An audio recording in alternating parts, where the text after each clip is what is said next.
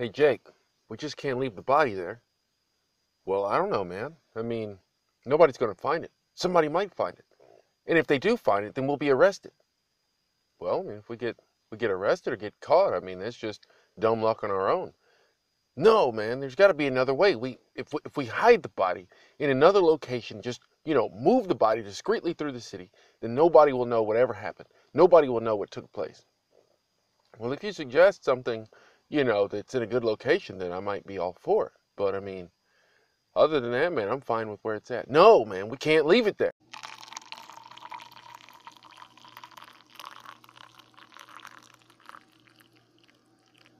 All right. So here we are yet again with another wonderful episode of English and Coffee.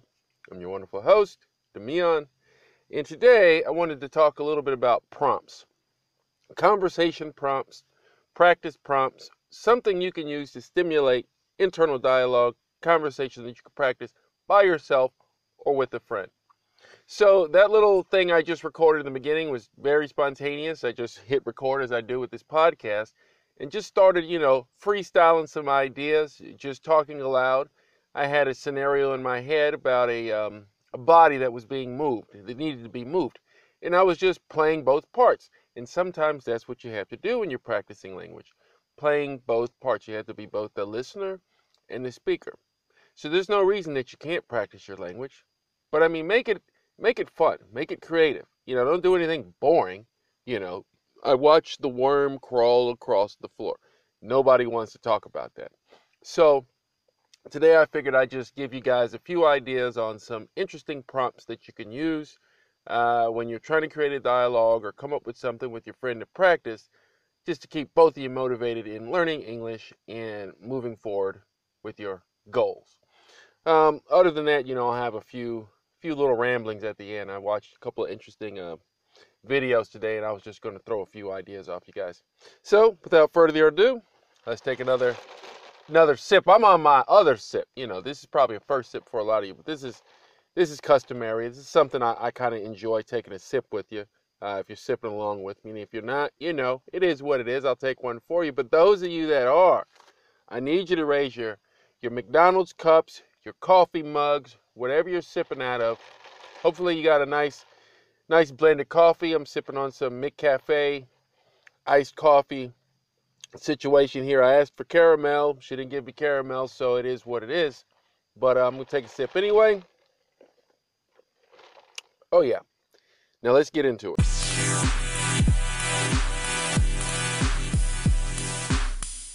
So when you think about prompts for dialogue, you can typically classify this the same as writing prompts like you would do if you were trying to write a book or write a short story. So you brainstorm a bunch of ideas that are interesting to you or both you and your partner that you would like to discuss, that you would like to play out. Play out in a dramatic, over-the-top scene. It could be something from a mystery, like you're trying to solve a murder, or you're trying to find the missing cat, or something as detailed, depending on your level of vocabulary, as a surgery. You could be a surgeon studying English. So, you could be sitting here saying, okay, well, we need to take the scalpel, nurse, give him more anesthesia, he's coming back, we need to check the blood pressure. Whatever vocabulary you're working on, create dialogue around that topic and make it compelling, just like when you watch a show. You cut the show on, you're like, I'm going to look at it for 5 minutes, and then you get sucked in because the story is so compelling. It's captivating. So these are the kind of dialogues you want to create in your head when you're practicing at home.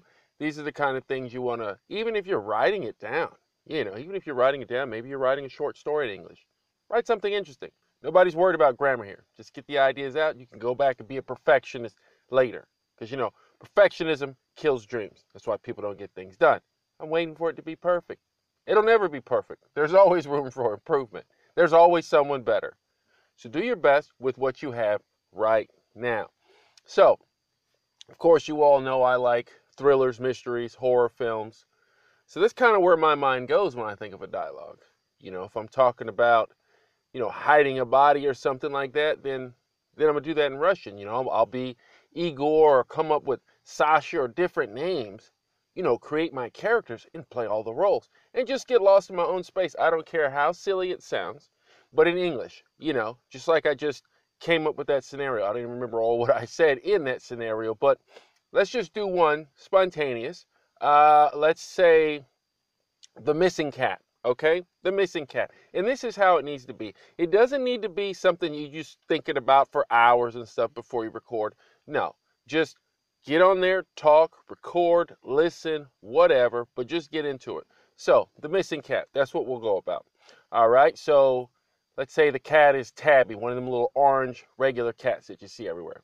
All right, so I'll be, I don't know, freaking an 8-year-old girl, right? I'll be an 8-year-old girl, and I'm talking with my friend. Sarah, what's going on?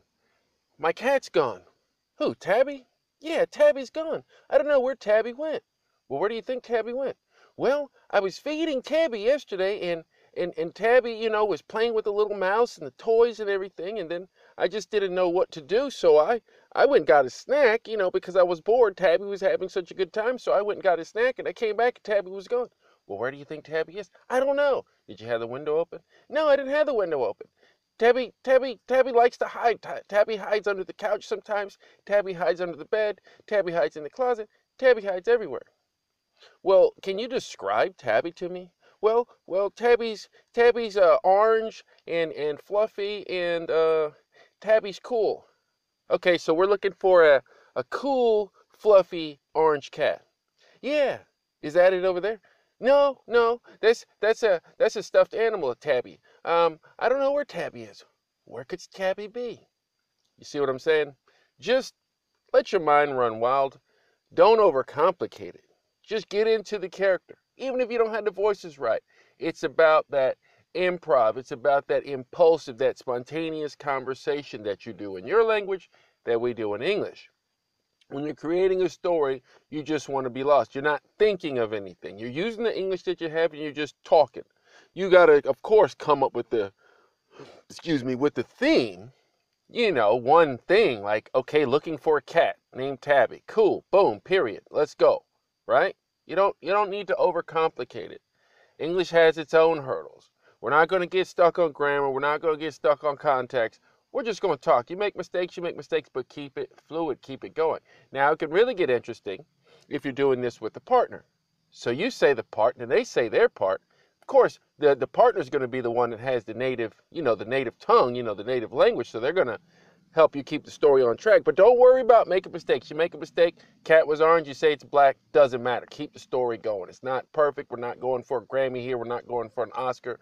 We're just on the spot, spontaneous. So that's an example of one thing you could do.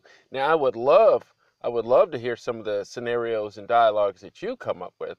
Even if you want to just record yourself brainstorming, crazy out of your mind, just making up something and send it in. Hey, maybe we'll play it on this podcast. EnglishandCoffee.org.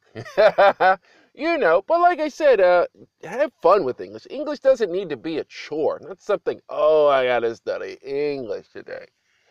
If you take that approach to things, you'll never get anywhere. You have to grab it with both hands and give it your all. If you pick it up, own it. Don't pick it up and play with it. Pick it up and own it. English is not that hard. And if you're understanding this podcast, then it's not that hard. So it's not the language. It's not. That's not what's difficult. I mean, you got kids 5 years old speaking English, right? They speak English better than some people that have been studying English for 12 years. Why? Because they don't care. They just talk. They learn. They get the vocabulary. They learn it as it comes in. Oh, that's a refrigerator. They ask silly questions. What's that? It's the sun. Why is the sun yellow? Why is it hot outside? Kids ask questions all the time. You can do that in English. You don't have to come up with a complex dialogue or a crazy or interesting dialogue if you don't want. Just ask questions. What's that? It's a tree. What kind of tree is it? I don't know. Now, if you want to take it to the next level, look up the tree in Google, or in an encyclopedia. If people even read those anymore. Encyclopedias, it's old school. But like I said, English language is not as complex as people make it out to be. It's pretty fluid. I mean, you can use any combination of words. There's no set rules that it has to be that way. There's plenty of authors out there that just have these unorthodox writing styles, things that loop back around. There's even a book called Strine. I need to find that book so I could share that with you guys. I think I've talked about it before. I don't know if I've ever shared any examples of it, but the guy created his own language. thinking in stride. But we're going to take another break, and then we're going to come back.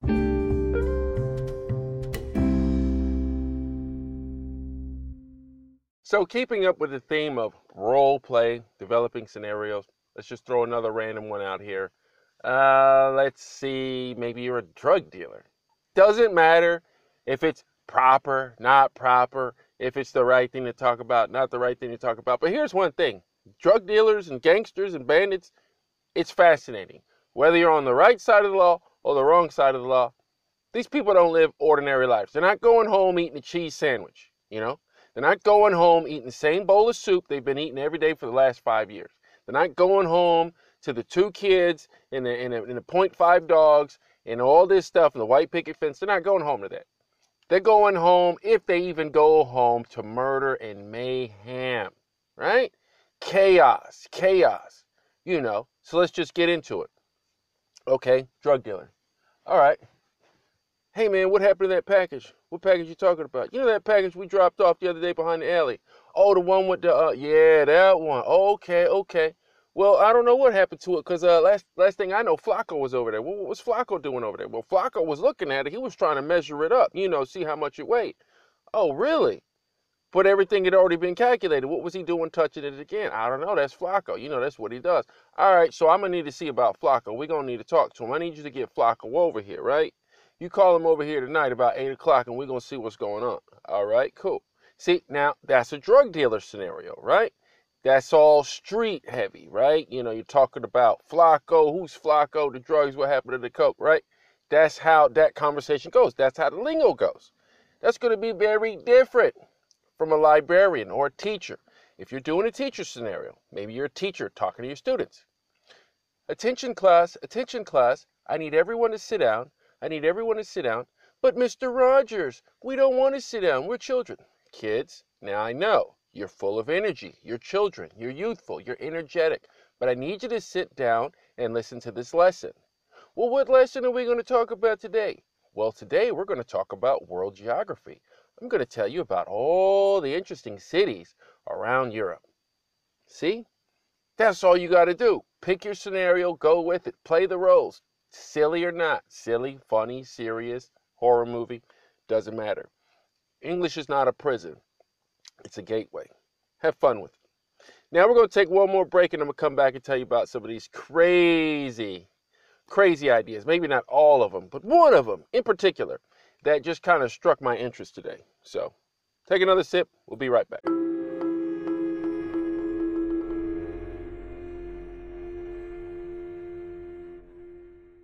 All right.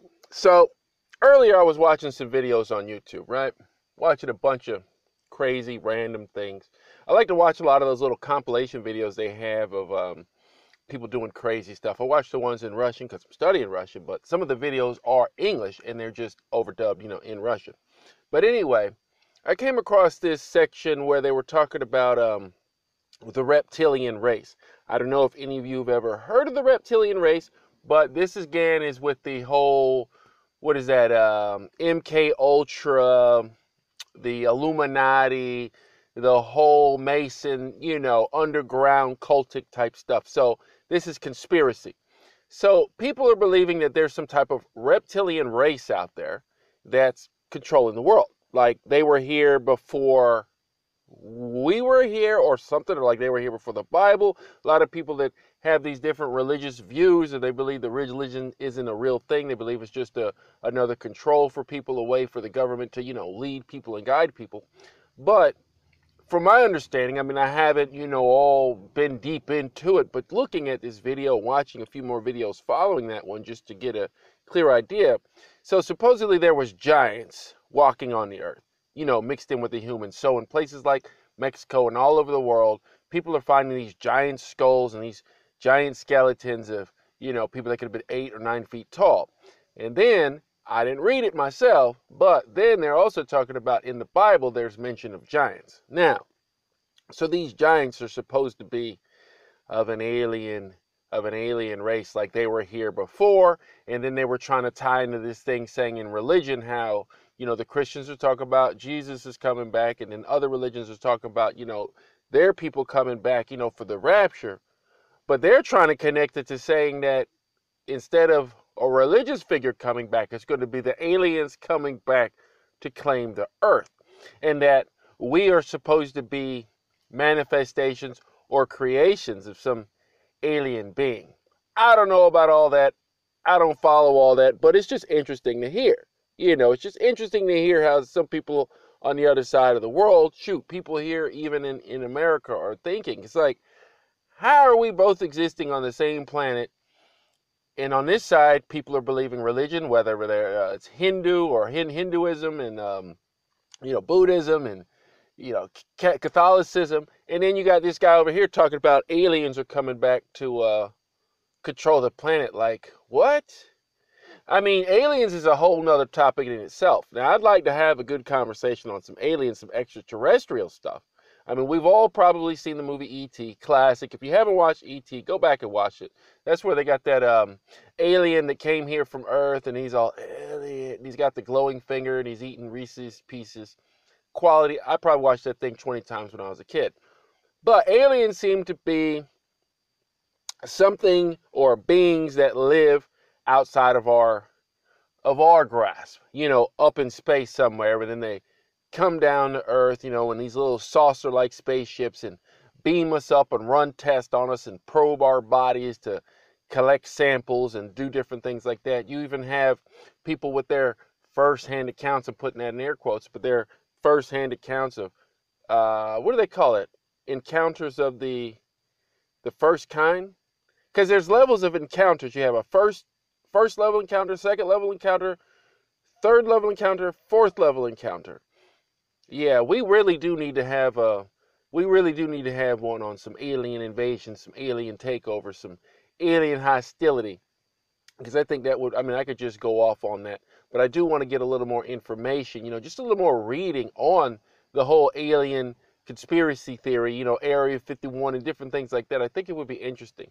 I'd be interested to know what you guys think about it before I even record that podcast. So if you have any ideas on aliens, just go to www.englishandcoffee.org and send me some of your ideas. But on that one, I'm going to wish everybody the best health possible because I know here in the States, the numbers is just through the freaking roof. Everybody went out on their Thanksgiving holiday, did all that lovey-dovey, hi grandma, how you doing, kissing, hugging, and stuff like that, and everybody came back, and now they're all sick and infecting other people. So I think our numbers are like the highest that they've ever been. Death rates through the roof. It is what it is, but just be safe out there. I know I don't like wearing the mask, but I wear the mask. Why do I wear the mask? Because I'm trying to breathe tomorrow, not just for the day, You got to be safe. You got to be smart. These are the little precautions we got to take. Folks over there in Asia have been wearing masks. They were wearing masks before this even happened. So it's not really a bad thing. I mean, there's people all over the world in just some other areas, where not the population, but the pollution, smog and stuff, So it's a protective measure. I mean, something you can do even after this.